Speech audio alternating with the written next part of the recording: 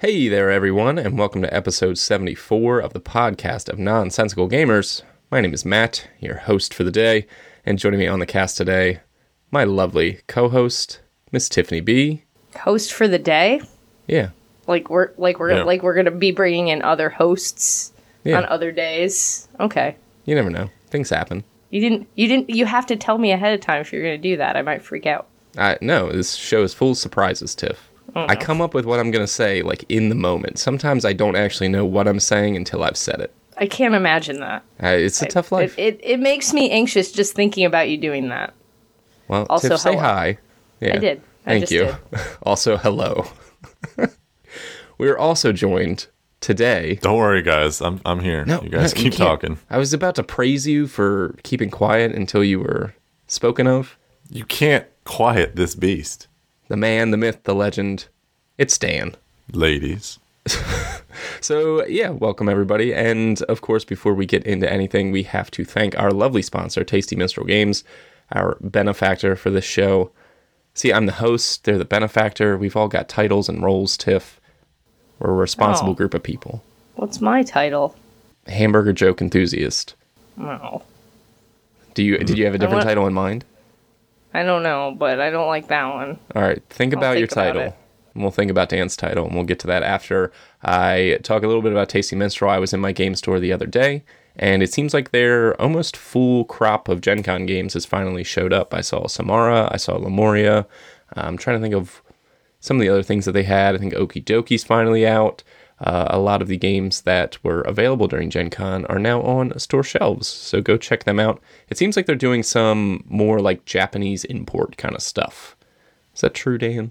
Yeah, they're big into the Japanese game scene, or the Asian game scene in general, I think. Yeah. I know they go over there. I know Lance was recently at the game market day. I think they have over there in Japan, so I think they do some scouting. They also brought over Jiraku. Or yes. Or whatever. Yeah, I was interested in that. You've had that for a while, Dan.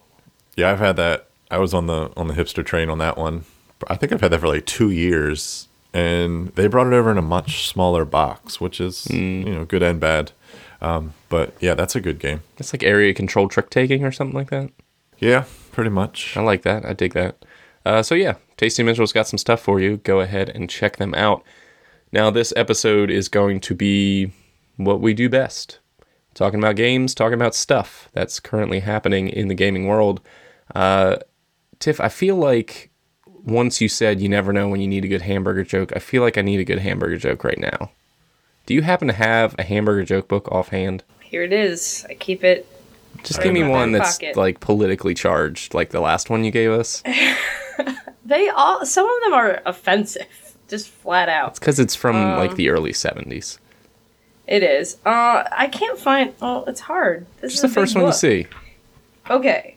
Which burgers are dishonest? This is a really bad one. I got none of You'll them. never guess it. It's cat burgers. Get it? Like cat burglars. It actually says that in parentheses, in case you didn't get the joke. That's a really bad joke. It's so bad. They're all real bad. Can we stop this? No, here's another one just for that, Dan. This is what you get. What did they do to the burger who thought he was a rooster? Cook-a-doodle-doo. See, I proposed this bit, and I try to bring this up because I think it'll get us at least, like, sympathy laughs, but I don't know. Those are really bad jokes. They're real bad. I don't know. The fact that you paid real American dollars for that. The worst part is you bought that book. It's like $1. It was like $1. And it like, I had this book as a child. I bought it from a garage sale, probably for less than $1. And now I know why. It was at the garage sale. Yeah. It's the worst. It's gotten us 50 cents worth of nostalgia and 50 cents worth of time kill on this show. It's really padding the stats there, Tiff.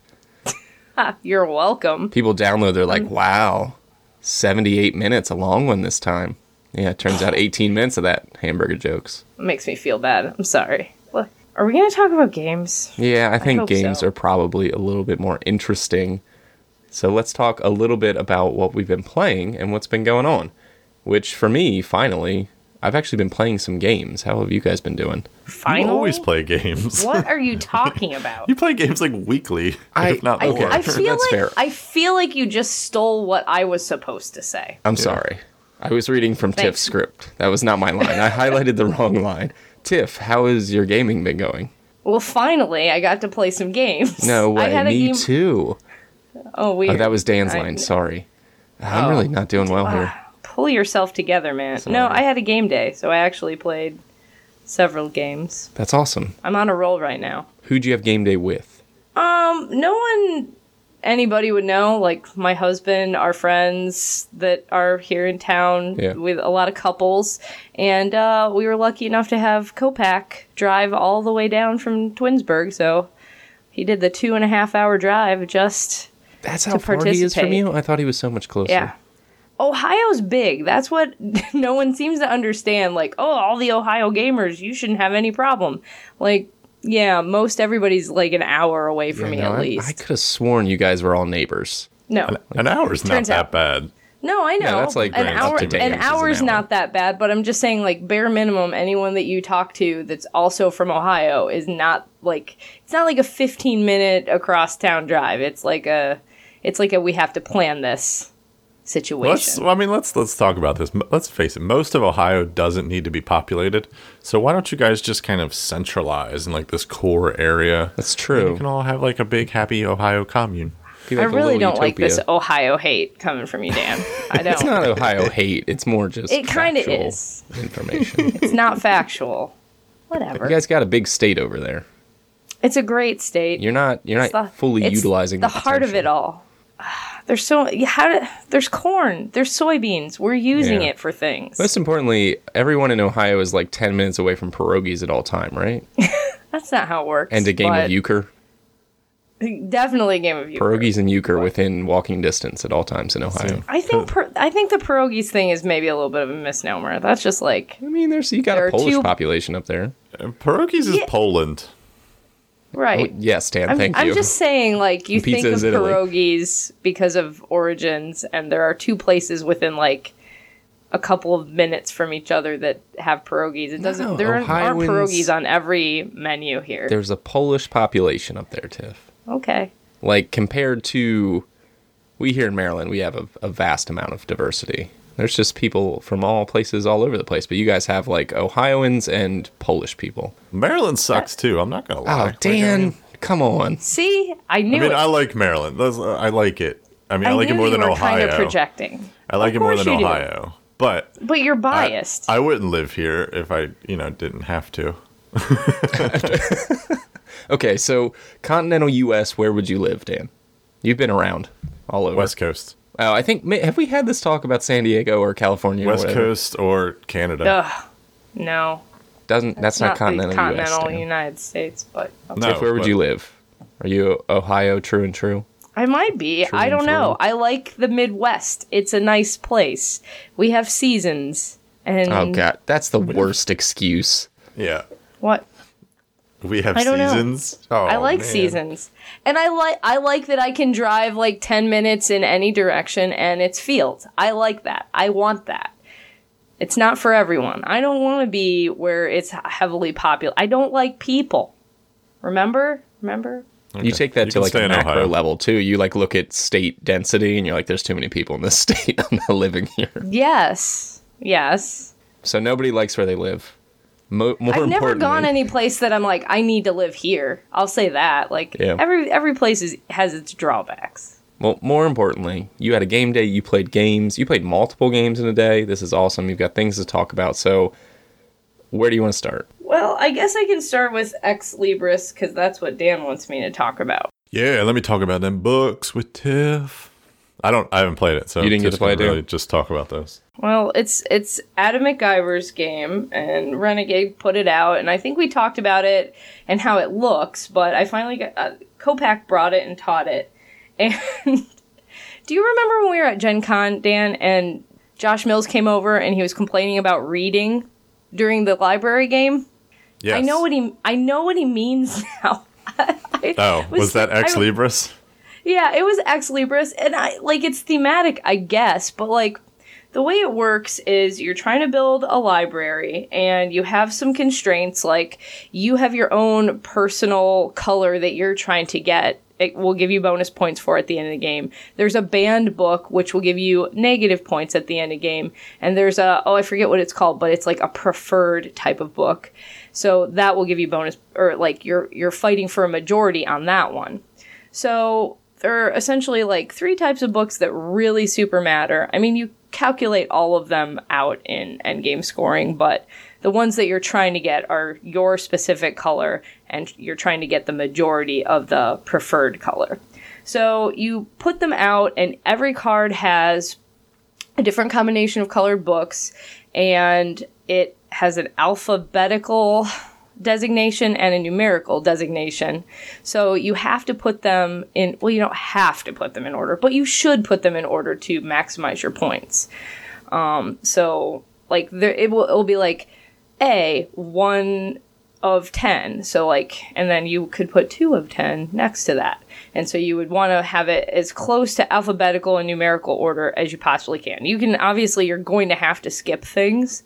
And that's kind of where the interesting thing is like you'll draw a card and you're like, oh, I could have placed that, but I already put the other stuff. And so there's that. And then in order to get new books and new cards, there are these locations that come out. And they're just different rules for getting cards and swapping cards and potentially moving cards in your library to kind of like maximize your points.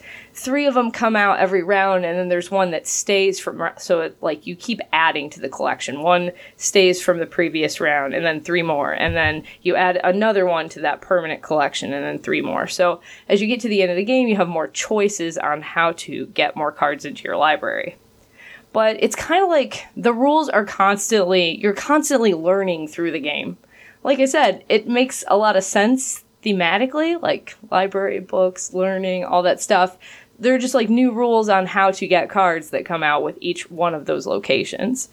And the way they have them printed, you can't read them. They're smaller, right? The cards. Well, the locations are big tiles. Oh, okay. Sorry, go ahead, finish. I'll talk. The cards, I don't know what size the cards are, actually. I didn't even... They look like they're smaller than Bridge. Like, they don't look like a standard size. I was just curious, having played and felt them, did they feel small? It didn't matter to me. I don't have big hands or problems with cards the way some people do. Like, I don't care about tiny cards or whatever. But the tiles, the locations that come out, like, they have the rules printed on them, but you wouldn't be able to, like, read those rules. A, because the text is small, and B, because the way it is on the art, it's just hard to read. So we had printouts of each location, but I had, like... Maybe it's just me being lazy. I had to keep rereading that, like, okay, we have these locations out, okay, this, and I just was constantly rereading that cheat sheet. And, I mean, I'm glad there was a cheat sheet, because otherwise I would have had to constantly, like, get up and look at the tile. I don't know, I found that to be annoying. The scores were really tight. I think we were all within 1 or 2 points at the end of the game. So that was fun. And once we got going, I did like it. I will say that when you're telling people like me to put things in alphabetical order and numerical order, and I'm like super into sorting, like for a long time, I didn't want to put books in my library until I had like the perfect hand of alphabetical and numerical things. So I think our game took a while to get started because everybody was kind of hoping that everything would just line up perfectly. And I didn't mention this, but in your library, you've got 3 levels. So when you place a card, it has to be touching another card in your 3 levels. And then at the end of the game, there's also like a structure bonus. So if you're taking like a big square out of your library, and that gives you bonus points at the end of the game. But anyway, it kind of messed with my OCD type tendencies. Like I really wanted it to be perfect numerical, alphabetical order, and you can't do that. Because one of my opponents was just like, bam, I have 14 cards, and the game ends. I think when you have like 14 or 15 cards, when the first person has 14 or 15 cards out in their library. So, yeah, it wasn't bad, but I wouldn't buy it. Interesting. See, what you're describing is like kind of the reason I can't stand Fantasy Flight games, because it's like so much reading. I am like the biggest fan of symbols and like smoother mechanics that don't require like half the rule book on a card or something. Like that just turns me off. Well, we were talking about, like, I wonder if they had considered, like, doing the symbols thing, and then you would just have a cheat sheet for what the symbols mean. But then when we sat there and we're like, okay, what kind of symbols would you need? It was kind of a lot. So I don't know if they probably thought of it. I think we talked about this with, what was the game we talked about? Oh, Sentient. That's another Renegade game where I was like, these cards have so much wasted space. Like you could put like the symbols and then put just like a sentence of what it means underneath it in smaller text for someone so they didn't have to constantly refer to a rule book or something like that. So little things like that. That was actually an issue of a lack of text. You got to strike that balance. But that's what I'm saying. So like, yeah, and I was just about to say, like with Ex Libris, maybe like putting the symbol on there was just as confusing as putting just 3 sentences of text, and finding that balance would be what you definitely need.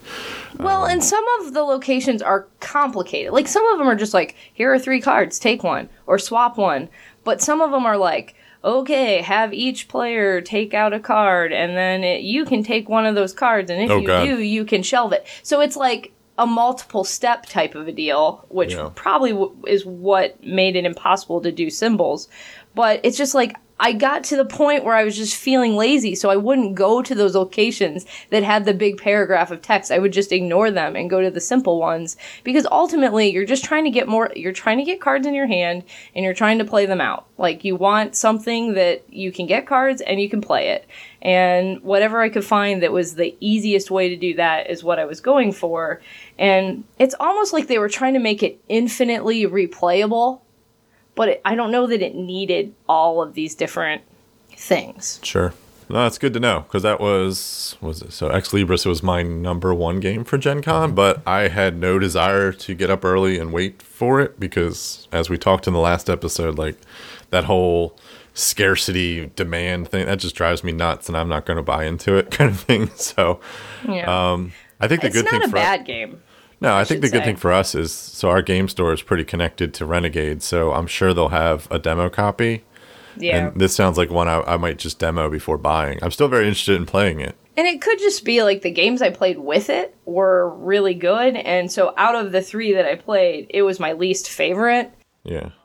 It's a $60 game, too. Oh, it is? Right. Yeah, so it's I don't know what the price is, but Kopak, it was his game and he bought it, and he was saying how he thought it was overproduced because there's this board, and it's a pretty big size board, and on it has reminders about gameplay, and then you put the cards, like the banned book card and whatever the preferred text card is on it to just like show you that that's what you're trying to avoid and what you're going for. But it's this huge board, and that's all it does, really. And he was saying like he thought that they expected you to put the like permanent locations on top of it, but if you did that, the way the game, it's kind of a table hog.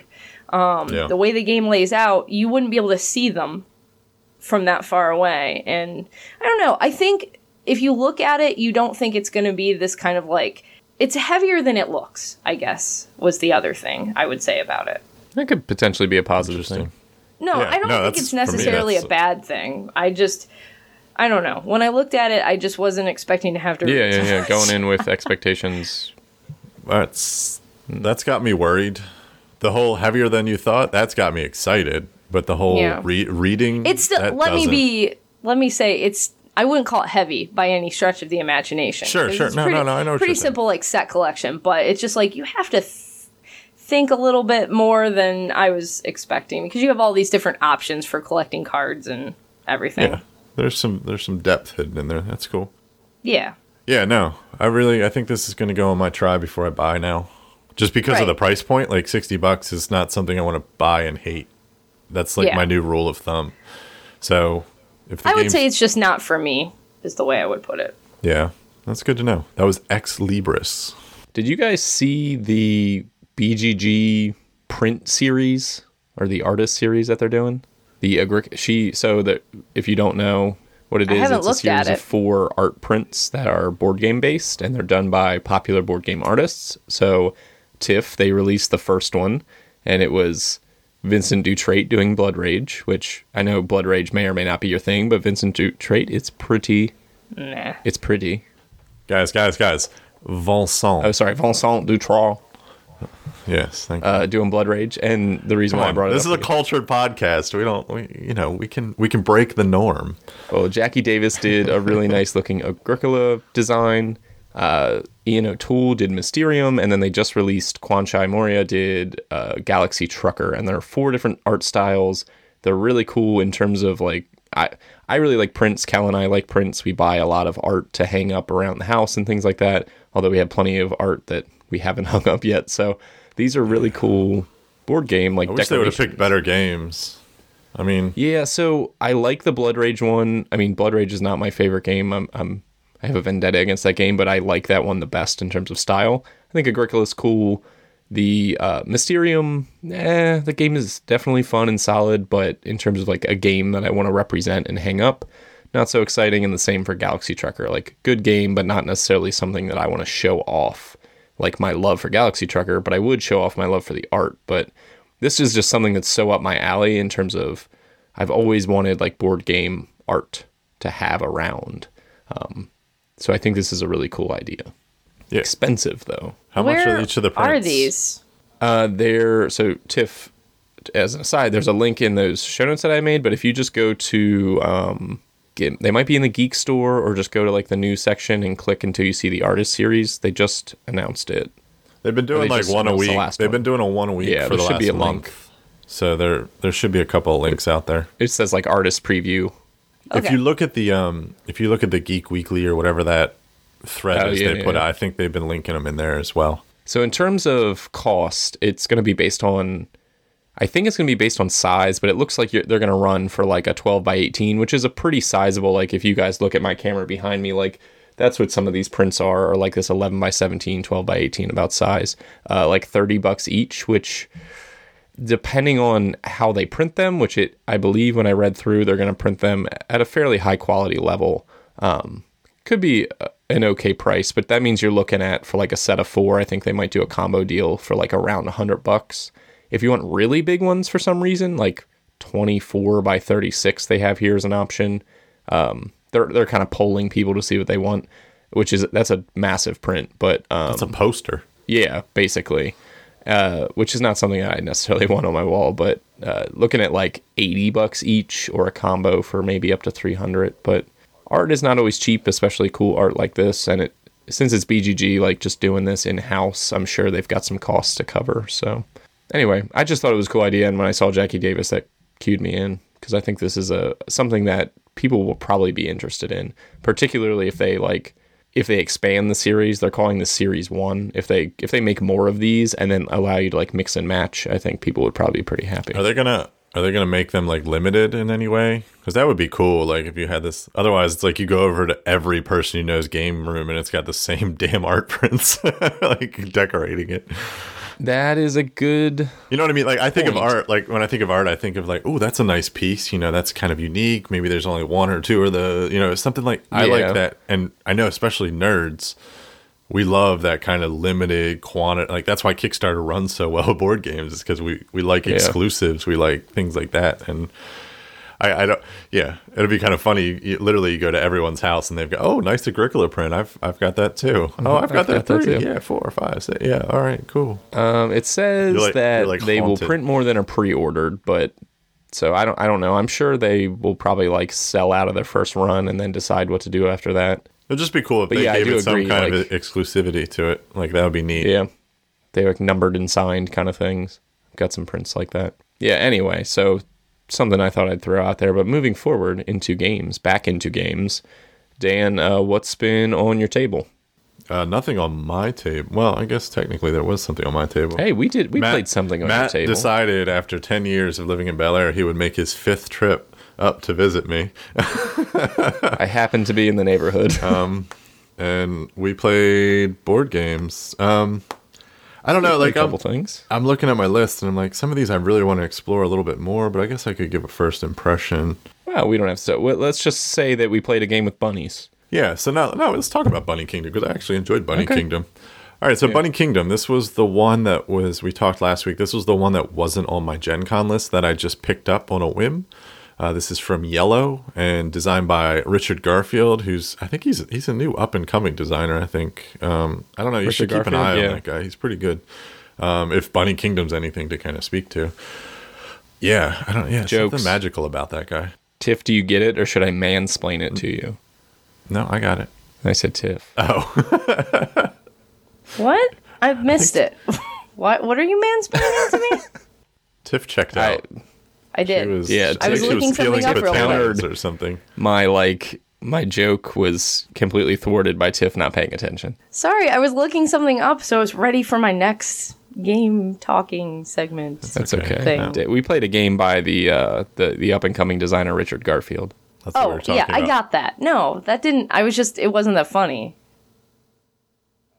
Hey, you got any hamburger jokes left? Yeah, I was going to say, come on a scale of 1 to hamburger joke, that was pretty funny. No, it was funnier than a hamburger joke, but that's setting the bar pretty low. It is. All right, now that we've explained our joke for way too long, Dan, Bunny Kingdom is a game about bunnies. Yeah, so Bunny Kingdom is a drafting area control game, so to speak. I mean, yeah, area control with no conflict. How about that? So it's basically like area placement / connection, I guess you would say. Yeah, you're trying to like form territories to control. Is it fiefs or fiefs? I always thought it was fief. Is it a fief? Like fiefdom. Fief. Yeah, let's go with fiefs for this. But you were episode. saying fife. I don't know. I think that's a popular like indie pop artist, isn't it? Maybe. Good old fife. No idea. I don't. A fife is also like a woodwind instrument. That's why I was just about to say, Tiff. I think I'm going more towards the instrument than the kingdom, so to speak. But anyway, so there's a game in this. So there's a board that it's 10 by 10. So it's got 100 little squares on it. And each of these squares is a different terrain that produces like a little different resource. Some have cities already pre-populated at the start of the game. And you've got a hand of cards. So there's 3 different types of cards, 3 or 4 different types of cards. So you've got location cards. So there's a card in the deck for each of the 100 spaces on the board. So as I mentioned, there's no real competition for spaces. There's slight pressure luck in that, but I won't talk about that. But if you claim a space, it's yours. No one's going to take that space from you. So you're trying to like maneuver the board to get your guys into a certain position to form fiefs and score points and good stuff. Then there's these parchment cards, which are endgame points, or treasures, which are just straight up points. So the parchment, the objective cards, they are like, score 1 point for every carrot you have at the end of the game kind of thing. And then there's also these cards that just let you draw cards. So there's different types of cards in this game, basically, and you're drafting. So we played a 2-player game, which I was curious to see how drafting worked in a 2-player game, but I have to admit it was kind of fun. So what happens is you have 10 cards in your hand, and I'll go over the basic rules and then I'll explain the difference with 2-player. So in the basic game, you're going to have 10 to 12 cards in your hand, depending on player count. I believe this plays up to 4. And what you're going to do is you're going to pick 2 cards and you're going to pass. And then you're going to reveal these 2 cards and you're going to execute them. If it is a location card, you're going to put your little bunny, which are these cute little plastic bunnies in different colors, on the board in that space. If it's an end of game parchment card, you're going to put it face down in a pile next to you to look at the end of the game. And if it's a building, you're going to put it face up in front of you, and you'll be able to build that at the end of the round. And buildings are going to give you multiplier effects and all kinds of good stuff. So that's the game. You just literally go back and forth and you do that 4 rounds. And like I mentioned, at the end of each round, you get to build these buildings, which give you these increasing multipliers and different ways to score your little fiefs. And then at the end of 4 rounds, you score. That's like the high level gist. But in the 2-player game, what's interesting, so you have a hand of 10 cards, and you're going to pick one to play, and you're going to pick one to discard.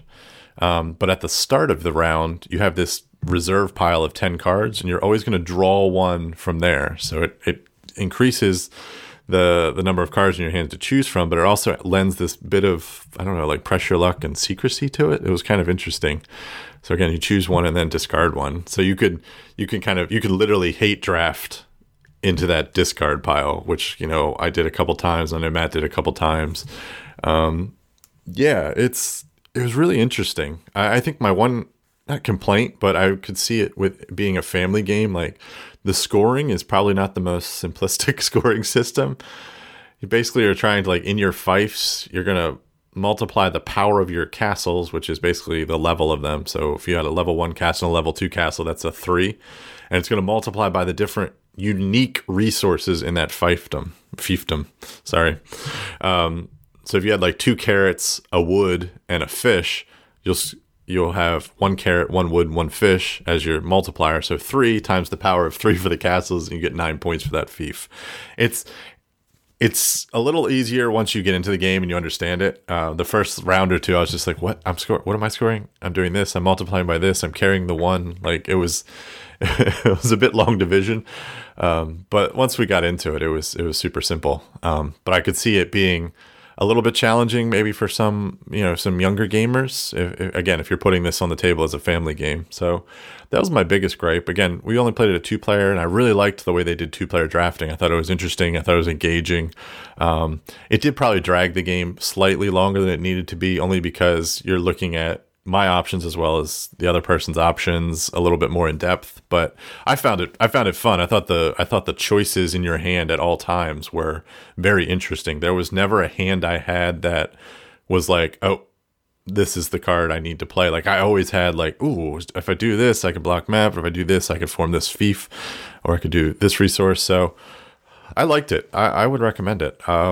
I'm looking forward to playing it with 3 and 4 players now, just to see how the experience changes. But, I can recommend it on the 2-player experience because I thought it was pretty fun. It is going to run $50, which is a tad high. But I think from a components quality standpoint, it makes sense. Yellow always kind of prices their games right about where they should be. Yeah, they even give you 1 bald bunny. Yeah, we had a defective bunny. Matt had a defective bunny that had no ears, so he was just bald. The poor bunny had no ears. It just looked like an awkward. If you look at my Twitter feed, if you look at the league Twitter feed, you'll see the bald bunny. Even Yellow was like, "Oh, we'll replace that." Send me a bunny. Send me 2 ears. I'll glue them on. I don't need a replacement bunny. I need ears for this bunny. Yeah, I designated him my score marker. That poor bunny. That game was pretty fun, though. I really like the 2-player drafting. 2-player drafting is always a weird and wonky thing, but the hate draft was strong, and not in like a super aggressive way, but the idea that because you're not stealing spaces from people, which I liked, but there's still the aggression of like there was a card, so I had a fief that like there was a really important spot, and I actually kind of goofed. Dan was like, "Wait, how did you get onto this space?" And it turns out I had played on the wrong space. I was like, oh, well, I want that space that I accidentally played on. And he's like, well, I'm going to discard that card. And just like tossed it. And I was like, cool. So that was a bummer. But because you discard face down normally. I told him that just because I had to show him because he goofed up. Learning game, it's fine. And the good thing is, like any locations you draft, you keep a pile of them so you can always check to make sure you're good. Yeah. But you're supposed to discard face down. B3. And I was like, well, so I guess I'm not going to get that C3 card, am I? He's like, no. That card is in the discard pile. So that was fun. Just like, it also was interesting because for 2 players, at least, it gives you a little bit more longevity with the cards because you don't see them all and you don't get to fully experience them all because half of them kind of go away before you really get to use them or do anything with them. So there were cards that I was like, yeah, I tossed this. And Dan was like, I never even saw that card. So that's cool because that means that next play you'll get to see some things that maybe you didn't see. 3-4 player I'm sure would be more congested and a little bit more interesting to try to like maneuver. We had pretty big fiefs at the end where we were able to kind of combine them and get big scores. So it ramps as you go, which I think is fun because the first round we scored like 3 points. Dan, I don't even think scored any points. And then the last one you're like, oh, I got like 56 points and I got 67 points. So it really kind of ramps up, which is fun. Yeah, surprising. I cast it off because anthropomorphic animals are not always my thing, and Bunny Kingdom just sounds kind of silly, and Richard Garfield's board games are like up in the air. You think Richard Garfield in yellow, you think King of Tokyo, so it's like, okay, well, we get, but some faith in Dan for his purchases, and yeah, it turned out to be pretty fun, and I don't know that I would put this in front of too young of a child in terms of a family game. Like, I feel like you'd be doing a good amount of work for them just in terms of strategic play. They can definitely get like, I picked this card, I put my bunny down, but there were some choices there that were more thoughtful than expected. And that's not to say young kids can't be thoughtful, but if you're, depending on what your goals are, if you're trying to like have a strategic game versus just trying to expose kids, I think this might be a little tough for them. Not in a bad way, but this could be like a board game club game, Tiff. Yeah, I was thinking that the whole time. Yeah, they could make those decisions a little bit more independently, I think. And there is some like cutthroat feelings, even though you're not stealing from people, but just like, oh, I'm gonna encroach on your territory, and kids love doing that stuff. So yeah, yes. you could put a bunny in my fief, and I'd be really upset. Get your bald ass bunny out of my fief. Oh my gosh, my poor bunny. That bunny shouldn't be in the sun. He couldn't even hear you coming. I got jokes. But so my turn to talk about anthropomorphic animals. I've played now 4 games of Zoo Ball. Oh, Jesus. Oh, wow. Which is basically, well, they take like 10 minutes, so it's not that many games. But Dan rolls his eyes. One, because I don't think sports games are his big thing. And also, like, this is a dexterity game, but it's not terribly interesting. It's basically just like $20 paper football. It's from Osprey. It comes in like this oversized box for what it is, but it's because it has this playmat, and Kel and I spent like 10 minutes last night discussing how to get wrinkles out of this cloth playmat when you're not allowed to iron it, because it explicitly says you can't iron it, but it's got so many fold creases, and it's a flicking game, so that impacts the surface. It completely impacts the game. Yeah. There's like curves and ridges, like I would flick the disc and it would like catch an edge and like swirl around. Is that pieces. on purpose? Like it's like Cube Quest. No, this is just like we decided to fold up this cloth mat and stuff it in a box. And remember Cube Quest? Cube Quest was that game that came with those 2 really nice mouse pad type material mats, but they folded them in 4s, and there was that massive creasing along the edges and in the middle, and it was like it formed a ramp basically, and your flicking were just like off the it was annoying as hell. This is the same deal. Like you'd line up a shot to flick. It's a disc flicking game. You've got 4 discs on your thing. 3 of them are blockers, quote unquote. It's like a football style game. You've got 3 blockers and 1 scorer. If you get your scorer into their goal, you score a point. You play to 3. On your turn, you can either flick your 3 blockers or flick your 1 scorer. So it's very simplistic, but it's fun and fast. But we'd line up a shot and you'd go to flick, and the curvature in the mat would fling the disc over top of the disc you're aiming at, and you'd hit your opponent like square in the chest kind of thing. I do like it, though. If I can figure out the mat, I think that it's a fun kind of like... I got Crokinole, and Crokinole I feel is like more of a production to get out and play. I really like Crokinole. It's a great dexterity game. But to get the board off my wall and like put it out, it's like, okay, let's play some Crokinole. This is like... Kel, we were sitting around, and I just slapped this on the table and put it out. And she's like, okay, how do you play? I was like, well, you flick these discs. And Kel hates dexterity games like this. She's like, oh, you tricked me. I was like, let's just do it. It's harmless. It takes 10 minutes. And it's okay, though. I just don't get how they clearly just didn't care about the production issue here. Like, why would you fold this cloth board up and send it to people and not give them a way to work the ridges out? It's a flicking game. Yeah, I was saying it would probably be easier to do just like a puzzle piece, like cardboard playing field, because you need something to show you how to score or where to score. Yeah. And you couldn't put like a disc on the table because it'd be raised, and that's how. So if you just made the material is nice, like it slides really nice. I wouldn't mind having a board like this, and it's got the right like friction and things like that. I just don't get puzzle piece. I guess would have made more sense, like some way to. I told you to try the steamer. That might work. Yeah, we were talking about different ways to like we could roll. We spent way too much time talking about this, but like how to roll it, or maybe iron it between 2 towels, or like wrap it in a wet towel to try. It's just. It explicitly says like not suitable for ironing, and the basic concept of ironing is to steam with pressure. Like, so I'm scared that I'm going to F it all up. Well, I was thinking like the ironing maybe is because of the graphics on it. It would peel them off. Yeah. Steaming might. I don't know if steaming might, but you can be a little more targeted with the steamer. Yeah. So you could aim away from the graphics. I'll call Stanley and see if he can steam my board. Who? I don't know. Do they have Stanley Steamer in Ohio? I don't know. I didn't even get that joke. I was like, wow, another one.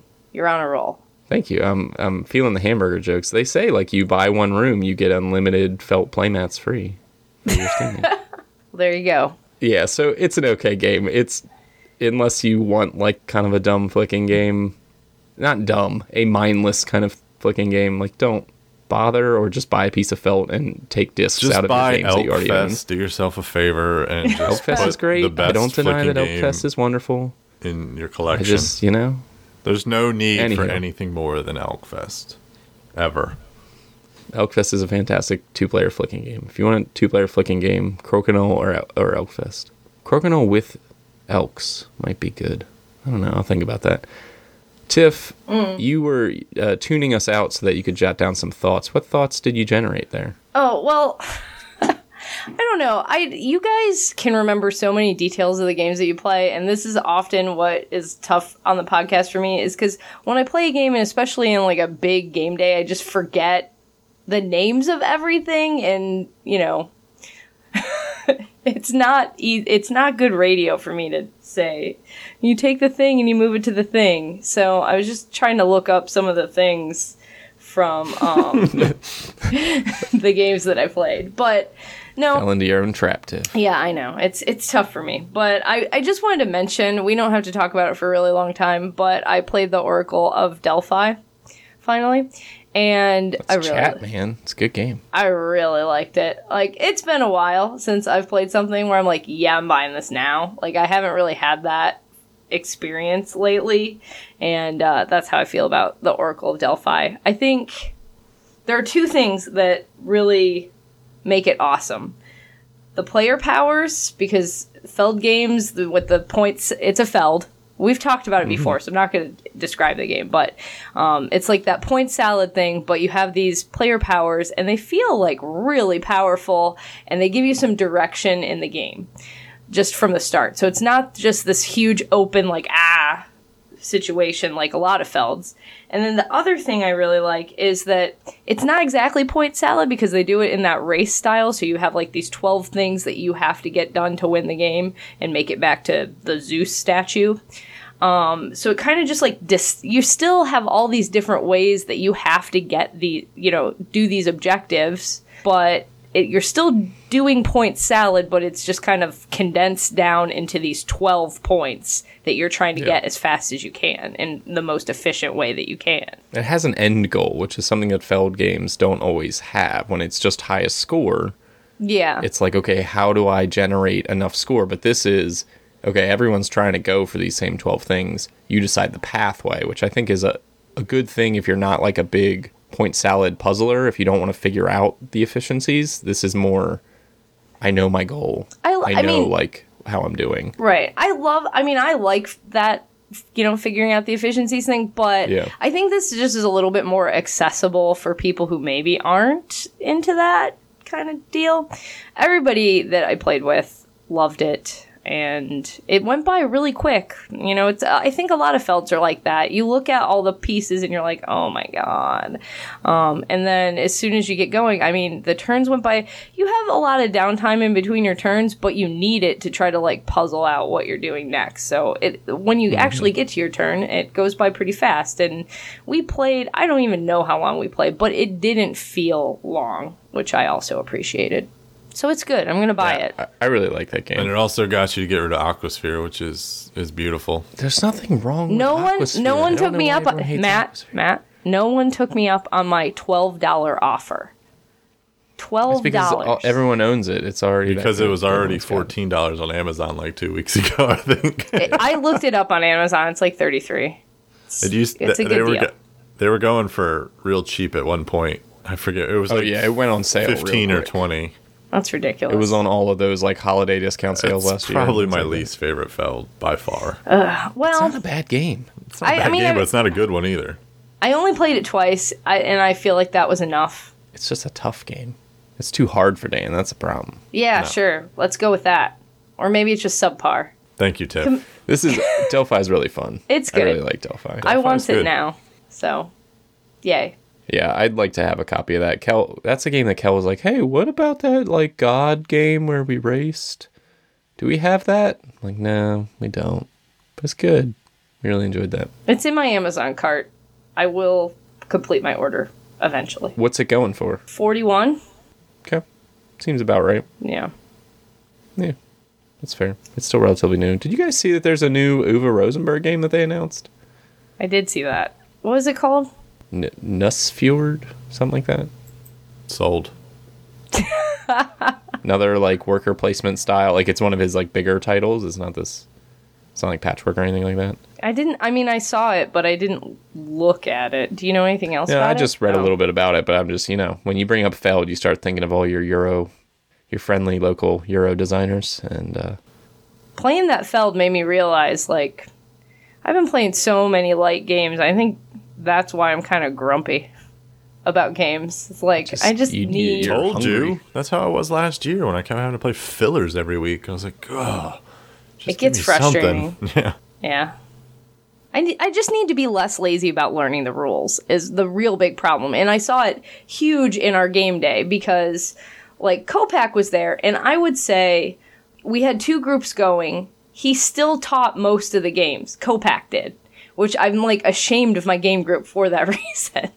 Like, none of us are good, like, Intuit rules learners. Like, we have one guy who, he was actually the beginning of my gaming, like, group was this guy, Jason. And he was always the guy that learned the rules. And then we kind of moved farther apart, and he wasn't coming to game night.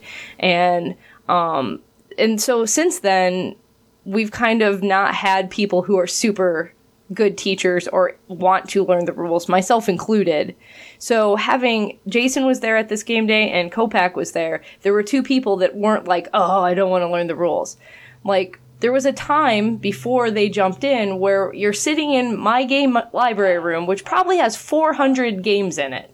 And they're like, what do you want to play? I don't know. I don't want to learn the rules. I'm like, the shelf behind you, the rules are like 1 page. Like, I have them organized by lightness.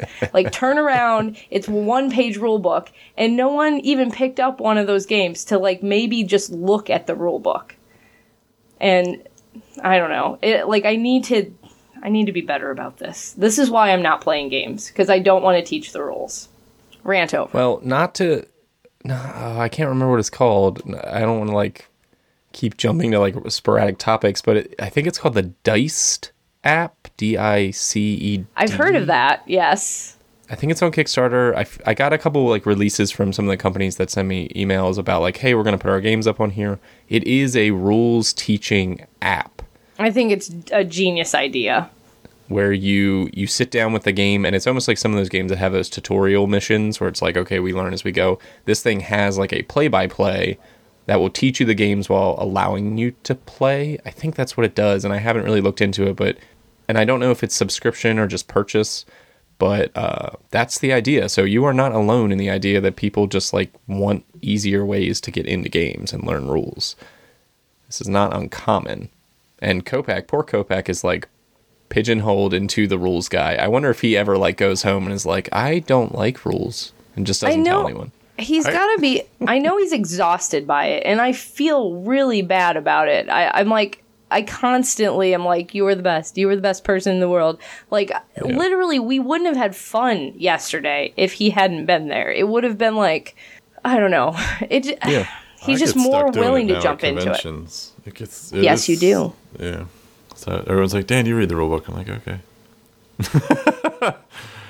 I usually volunteer to try to go through, and I feel bad because I'm not a good one.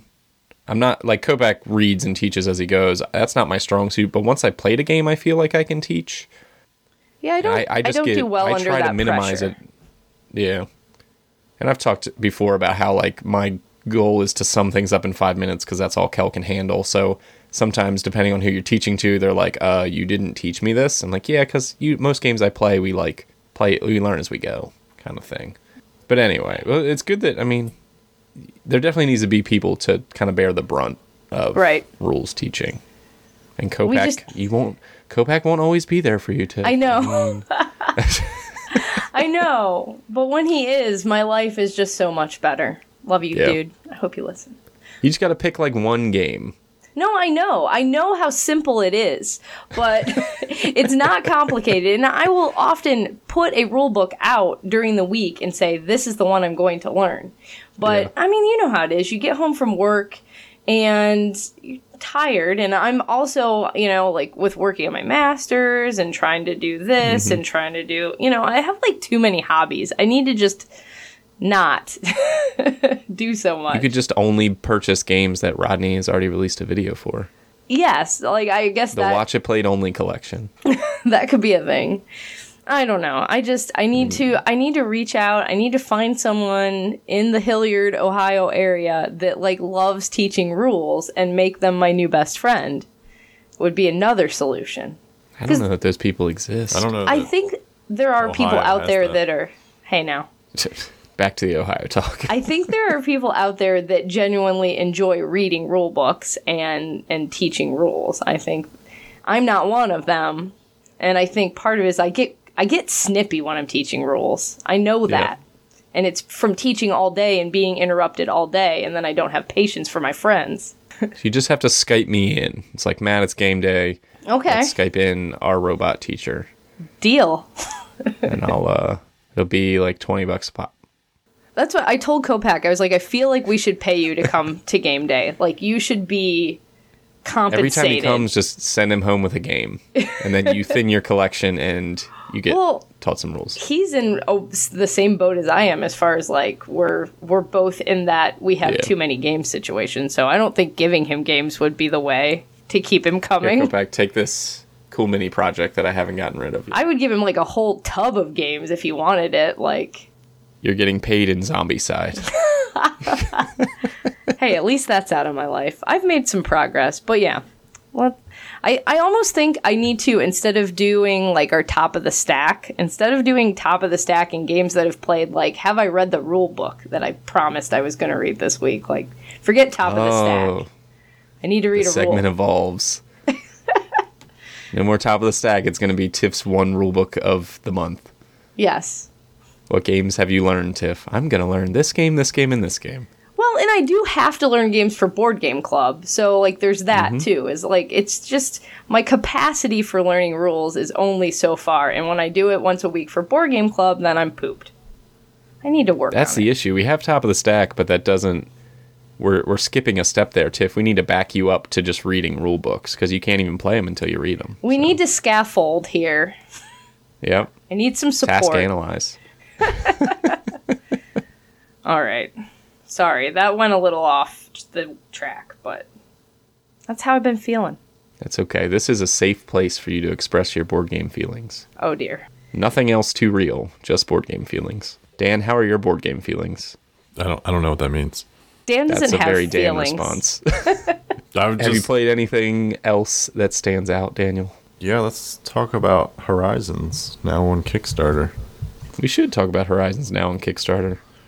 Yeah, I got a notification It's weird that they about put that in the title, but what? Horizons now on Kickstarter. It's kind of we should say we got a preview copy of this, so I want to talk about it. But I'm going to let you explain it because you've played it most recently. Well, to be fair, you played it one day further out than I did, but okay. Yeah, but in between that day and today, I've been to a bourbon and whiskey bar. I've been to 2 Labor Day cookouts. Or not Labor, I guess pre-Labor Day cookouts. Yeah, so... I don't know, I'm kind of interested to hear you try to explain it, but anyway, no, that's okay. Horizons, yeah, from Daily Magic, Levi Moat, our good buddy. It is... So they describe... We had this talk. They describe it on their Kickstarter, which you should go check out right now, as a 4X style game. I don't know that I agree with 4X, Dan. I don't. Not to start with a negative, but I can see where they get the idea. But I don't want to put this in people's heads that this is a 4X game when it's definitely something different than that. But it's got 4X elements. It's a sci-fi game. It revolves around scoring points via card comboing with your actions and building this central solar system, essentially. So the way that it works is there are 5 available actions to you, and you get to take 2 actions per turn. Those actions allow you to put new planets into play, which you can then build on. That's the second type of action. Once you have buildings, you can harvest from them, which will give you resources that allow you to build some more and combo. You can get mission cards, which will score you points, or get you some allies, which give you actions to combo off of. And the last one kind of piggybacking off of building, is to adapt, which is basically to gain access to building on certain types of planets. You start with one, so I can start by building on frozen planets, but throughout the game, I'm going to want to build on other planet types like gaseous or water-based planets, things like that, volcanic. So I need to adapt, and that just, kind of gives me a permission to build on those buildings.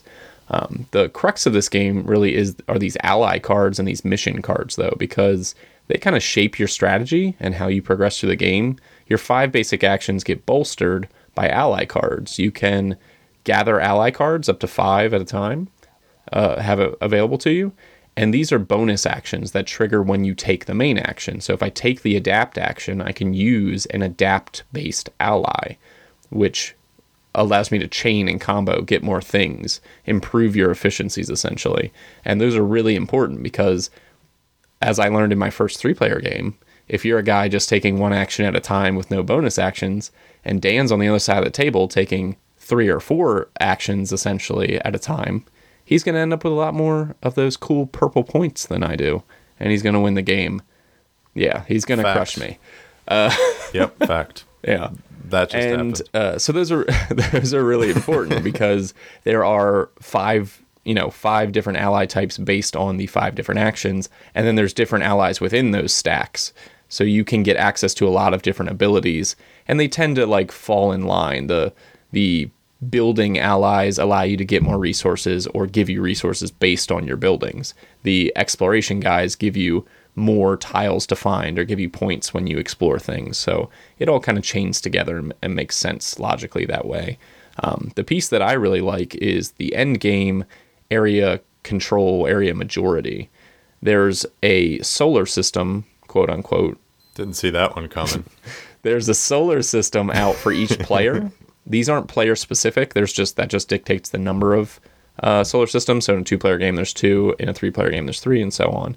Each of those is a hex, so there's 6 planets around each of these central suns, and that's the size of the board, essentially. So 2-player game, there's going to be 12 planets out.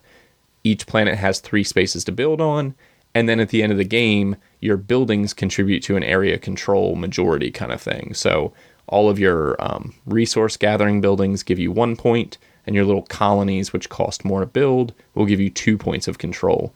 Whoever has the most control points within the solar system gets 6 points. Second place gets 3 points. Ties there's a tiebreaker kind of thing. So that all leads into the last point scoring thing is missions. There's just a lot of pieces going on, as you can tell I'm describing. These mission cards allow you to cycle through and give you different objectives to work towards. Have 3 frozen planets in a solar system. Have buildings on 6 different planets. Have 5 total frozen planets in all solar systems kind of thing. Share locations with 3 players or something like that. So these mission cards are the other kind of piece of the puzzle when it comes to point scoring, because they guide what you want to do. So what this all amounts to, even though it sounds like a lot, is a very relatively simple and quick playing game. I mean, we played 3-player learning game and a 2-player learning game, both in under an hour. Not both at the same time under an hour. Each game was under an hour. And it just starts to make sense after you play a couple rounds. You're like, okay, I'm getting the gist of gathering allies, gathering missions, taking quick actions. I know what I want to do. And all this, you're building towards the first player to build all of their colonies will end the game. So there's a little bit of pacing control. If somebody decides to rush the end game and build all of their colonies really quick, that can, be good or bad depending on your positioning in the game at that point. So that was kind of a roundabout way to get to all of that. But how are you feeling, Dan? You've played it like 3 or 4 times now. I've played it 4 or 5 actually, because I played it at Gen Con a couple times. Yeah, I like it. I think what you described is I think I described it on Twitter too at some point in the last month. It's very slick. My favorite part of the game is the ally comboing kind of system. I love games that give you increased efficiencies based on some sort of bonus. And in this game, you're collecting, like Matt said, up to 5 allies. Each of the allies is unique too, so there's no duplicates in it. So you only have available to you the ones that are kind of face up, or you can kind of press your luck and take the the one that's under. You can discard the top one and then take the second one blindly, which in the start of the game is a bit of a risk. But as the piles start to dwindle, there's only like 5 allies in each pile, and towards the end of the game, like you start to know what's in the pile based on what everyone has. So you can that risk of discarding one and taking the next one it usually pays off. So that's just a subtle little element I really liked about it. But the comboing system is really fun. Each ally gets to be used twice maximum. So then they go back into the stack. So there's this constant, churn of different allies in and out of your tableau, and just this finding the combinations that work for you and your strategy is a lot of fun. And like Matt said, very simplistic mechanically speaking, but very engaging.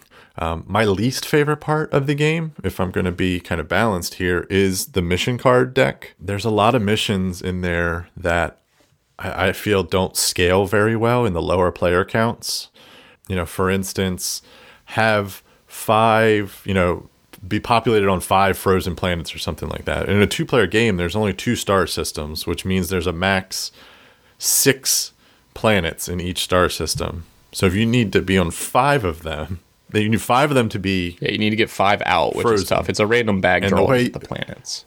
Yeah, it's a random bag draw to get the planets when you explore it. So if you're not drawing it, then you're not going to get them. And if someone else knows you got that card or knows what's in the, they might, I don't know.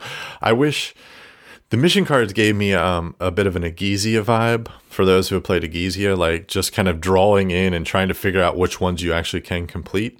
I wish the mission deck, I wish you had more of those cards where you were in like sole control of completing them kind of thing. Like have 3 things out in one system, have 3 colonies in one system, or have all your colonies in one system. I had those last time, and it really kind of drove my strategy and my tactics and my thought process. And then, I get the ones that's like have 5, frozen one. I'm like, I discard it immediately. Like I don't even look at it. And there is the ability to churn through that deck and get rid of them because you can only hold 5 at one time. So at the end of the game, you could have 5 that you have completed. But for me, that's just wasted actions trying to churn through this deck. And there are ally cards that let you get more mission cards. And so there's ways to kind of get around it. I just wish that deck scaled more for player count and just had a little bit more, what's the word? I can't think of the word right now. I think I'm still drunk. But yeah, I just wish you had a little bit more kind of control on the completion of the missions. It just felt like it didn't scale very well. But again, minor quibble because it works. You can get it through does. it. It's an issue though. Like I think said, the major thing for me is that ally system is a lot of fun. I don't know if it's an issue per se. I just think it's something that I don't like about the game. I kind of getting into that whole kind of preference versus does it work? I think it works. Yes, it's not fine. I don't know that it doesn't break anything. Feasible. It doesn't. It works. It functions. What Kel and I no, it just becomes a dead card until you can get rid of it. Yeah, I haven't explored it as far as you have, but I spent some time with it, and what Kel and I found, Kel really liked this, which is a positive thing. Any game that Kel likes, one, that's good for me because I like when Kel likes games, but that also tells me about its accessibility and things like that because I know what kind of player she is. So I was able to teach it really quick. She caught on very quickly. I do think that this is a very accessible game. It's not difficult to play. She found it to be really fun in terms of you always have something interesting to do. There's no real, even though you described like getting new mission cards as a dead action, it's not really. And you can always, the conspire action that allows you to get missions, you can get one mission and one ally. So there's a benefit there. There's allies that you can use to get your mission cards instead. But I think you can get those, a lot of those mission cards are like 2, 3, or maybe 4 points. And I've found in at least 3 of my plays, I've gone heavy on the ally cards that give me points straight up, and I've just amassed a massive bulk of points, and I've not lost yet because I can more efficiently get 2 purple tokens than I can complete a 2-point mission card a lot of times. So the mission cards for me have been kind of supplemental. It's like, oh, okay, I did 2 of these, cool. But, I had a stack of 28 purple tokens in front of me. And I'm last still not time quite we sure how played. you did that, because there aren't that many cards. It was clearly like a lack of awareness on Steve and I's part, which is something that needed to be checked in that gameplay, because... Well, when you do the explore action and then you trade in resources for 2 points, that's 3 per explore Yeah, action. And I could do that 4 times. It's tough to get those allies, because they go to the bottom of the deck and things like that. So to cycle through those allies so fast in a 3 or 4 player game makes more sense. In the 2-player game, I don't know that all 20.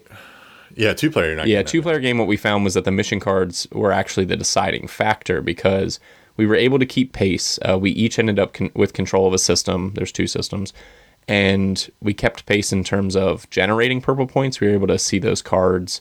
When they came up, we'd grab them, and that kind of equaled out between the 2 of us. So it came down to like who did the missions, and Kel got 3 missions done that were 4, 3, and 3. I got 5 missions done that were all 2. So she ended up beating me out by 2 points. It was like 22-20, something like that. So the 2-player game felt like I need to get mission cards because everything else seems to be in balance. Yeah. Like I said, there's the cool part is there's different things to explore. Like, I don't know that all 28 of those points were from just my generation. I probably think like 20 of them were. 8 might have been from like area control. I took tokens. I don't remember the play, but I know I had a ton. I had a ton of points in purple tokens, and I've made that my strategy like 3 games in a row, and it's not lost. So I'm not, for me, like I've kind of seen the mission cards as like I can get that 2 points more efficiently elsewhere kind of thing, whether it's building a building and going, it depends. But I agree, in more players, you're going to cycle through those allies probably a little quicker, maybe. I don't know. Maybe. I haven't played it at 2 players, so I've only played it at 3, 4, and once at 5. I don't like it at 5. I don't like any game at 5, really. So that's not a criticism of this game in particular. That's just a player preference. 3 and 4 work really well. Yeah, and 2 totally worked. I was into it, and we thought it was fun. Like I said, it played quick, and I could immediately feel growth from my first game to my second game, because I played it 2 days in a row, and it was like, okay, I feel more focused. I have an idea of what I want to do, and I was able to execute that relatively well. There's definitely a ramp with, if you build your generation, your resource generators, you can, with the 2 actions, you can like build and harvest and just start building and harvesting, and you can really rush that game with getting your buildings out and things like that. So it ramps up, which is nice, because you don't want to be sitting there. The early game, you're getting like 1 or 2 resources a piece, and then whatever your allies give you, and then you really feel like you're doing a lot more. You're doing a lot more comboing and things like that as you progress. So, that's a good feeling. Yeah, but if you just kind of hone it, like you said, allies are super important. And I've found, like, I've gotten to the point, like last game, like I didn't have the full suite of 5 that I normally had in prior games. I had like 3, and they all worked off each other, and I just bam, bam, bam. And then I got those 3 back again because I knew it was in the deck, and bam, bam, bam. Like I just kind of, I churned the engine that way.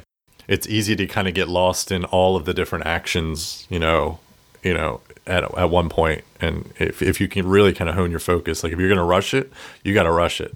You can't kind of diddle daddle over here doing this and that. You got to go for that, because other people are going to be catching up and doing things that are scoring them points quicker than you are, maybe. Yeah. So no, it's a good game. I don't agree with 4X.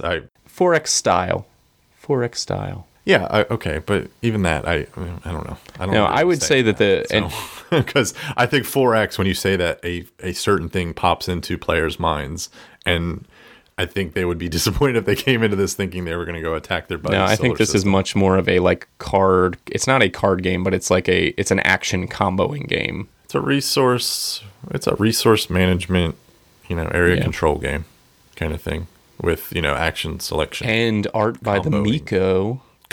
Combo. The Miko. Yeah, Miko in space. So it's Space Vikings. It's very Space Valyria. It's a pretty game. No, it is a very... He did a really good job kind of taking his art style into the space world, which, you see all his other art. He's very fantasy Viking oriented, so it was nice to see him kind of stretch a little bit out, man. Into the cosmos. Stop making those Raiders games. Yeah, so that's Horizons. That's on... I don't know when's that. It's on Kickstarter for the next couple weeks, I think. Horizons? Yeah, it ends on September 22nd. It's already funded. It'll run you $47. Yeah. That's including shipping. That's a good price. A lot of wood and a lot of good components in this. Yeah, a lot of wood. Custom shaped. If you have Valeria, everything's custom shaped and colored and like really fits the vibe. The graphic design is excellent. Yeah, I think it's like it's nice. I think it is like a $40 game, and then the shipping is what brings it up to like 47 or somewhere around that. So it's perfectly set within that MSRP, and then you got to pay the shipping cost just because of Kickstarter. So yeah, I recommend it. Yeah. I like it. I like it a lot, actually. It's probably my favorite Daily Magic game at this point. I really like Valeria, Card Kingdoms. I just played Valeria last night, and those stealing mechanics drive me absolutely bonkers. I can't stand those in games. Like that literally knocks the thing down like a 1.5 in my rating scale. Just having that in your game.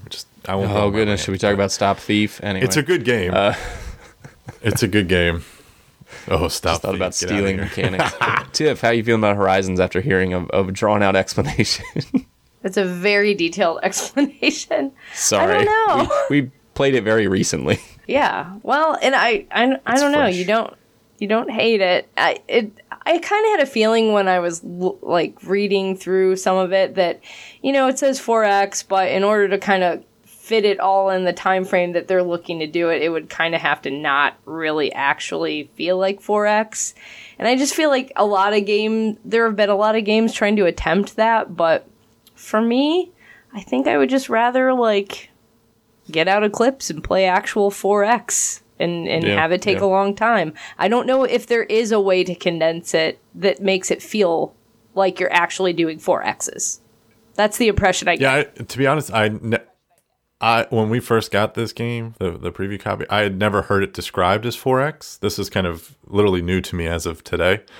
I would have never said after played it without any kind of bias, I would have never said this is a 4X game. I would have said this is a fun little area control game with a nice resource management and action combo system kind of thing. Would have never crossed my mind to compare it to anything in the 4X realm. I'd only call it 4X in theme, maybe. Like it's the idea that you're conquering a galaxy. So like thematically, it's got that 4X idea is only where I would draw that parallel. But mechanically, I wouldn't never do that. I like it. It's a satisfying play experience in under an hour. I like it. I liked it a good bit. So that's all I can say. Yeah, check it out. And just on the topic of Kickstarter, because I was looking through like Kickstarter pages and stuff, Wanted Earth is still up, and we talked about Wanted Earth before, like that crazy time travel-y miniatures game where people are not time travel-y, but it's like sci-fi aliens assaulting. It's got all those different player powers and things like that. We chatted about it on a previous episode, so you can go check that out. But I saw that it was still up there and just wanted to throw another shout out to Wanted Earth. I think they're pretty close to funding, and Horizons is funded. I think I said that. So, and Daily Magic has never had issues with their Kickstarter fulfillment, so that's not a concern here. They do good stuff in terms of Kickstarter projects. They've done like 10 plus projects, so veterans. Yeah. Where are we at? Should we wrap this thing up? Should I talk about something? Let's wrap this up. Oh, okay. Sorry, the voice has spoken. Let's move on. Dan has said, end of episode. Thank you all for joining us for episode 74 of the podcast Nonsensical Gamers. And thank you again to our sponsor, Tasty Minstrel Games, for all of their love and support. Be sure to check them out, playtmg.com. Check out your game store shelves online or in person to see all the things that they have coming out and available to you. If you want to find us, you can always check out the BGG Guild number 2077, have some conversations with us over there, or the best place, as usual, is Twitter. Tiffany B., if people want to chat with you about the rules that you are not learning, how do they do that? I am at Inept Gamer. And Dan, if they want to chat with you, I don't know. I don't have anything quippy or fun. Just if you want to be in Dan's presence electronically, where do they do that? On my personal account, at scandalous_nad, if you want to talk in pure GIF form. You do talk in pure GIF. Or at League Nonsense. I actually added that to my profile. It says, speaks in GIF. It's true. It's true. So, there's no more fun way to experience Twitter than through GIF. It's surprising the extensive, like you type anything in and there is a picture or a GIF of it that you need. Yeah. It's amazing to just discover new things. I'm trying to think, what did I look up the other day? Somebody made a joke about Trump and cats, and I said, I bet you there's a Trump cat online. And I Googled Trump cat, and there are hundreds of pictures of Trump as a cat, just so you know. Or penguin, Trump penguin as Makes well. sense. Anywho, You can find me at Cinnamon Buns. I would have rather elected a cat. You can find me at Cinnamon Buns, spelled phonetically. Thank you again for joining us for episode 74. We will see you next time. Until then, everyone say goodbye. Toodles.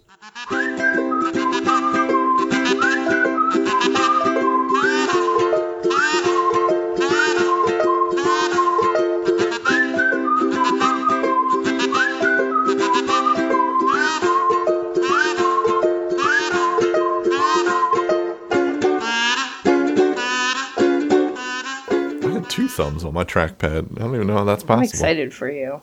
That's great. You have two thumbs. It shouldn't be that hard. I do. I do. You got me. Since they're opposing, they shouldn't be doing the same thing. Get it? Wow. Ba-dum-bum. Dad jokes. When we have our Kickstarter, we can do a joke of the week with you, like the Cabal does. Yeah, we did hamburger jokes for a while. Hamburger jokes. Still got the book. I want. Somebody asked me about that. I can't believe you bought that was a real. book about hamburger jokes. That happened. It's just right in front of you, Tiff. You never know when you need a hamburger joke. It's true. I'm gonna say never. I don't think I've ever been in a situation where, like, you know what would solve this? A hamburger joke. You know what would keep the peace in this situation? Maybe that's what we should do. joke. Instead of dropping Pop-Tarts in the Middle East, maybe we should drop hamburger joke books. And the world dropping Pop-Tarts in the Middle East? The world would be like a happier Do we drop place. Are we dropping Pop-Tarts? Aren't Pop-Tarts like a main kind of core of the care packages that we supply? Is that because they're shitty and we have too many of them? Well, because they're not like... Because they're not actually they're indestructible. food? But then you... Yeah. Ugh, I think do we so. send them all like the plain ones that people are like, yeah, we don't know why we made the these. ones with so you no guys can have these frosting? plain Is that ones. what we're talking about? Yeah. I had one of my cousins used to just put butter on the top of that instead of frosting. I mean, I guess that's a solution. You know, if you really want to get unhealthy with your Pop-Tart, you just slather the top of it with butter. It sounds like your family member was trying to make Pop-Tart toast, and that... Pop toast? Pop toast. Okay. Yeah, which is basically toast with jam and butter. Yeah, okay. But prepackaged. I never tried it. Comes a little butter pack. That gets complicated. Gross. Yeah, no. All right, let's do a thing. 3, 2,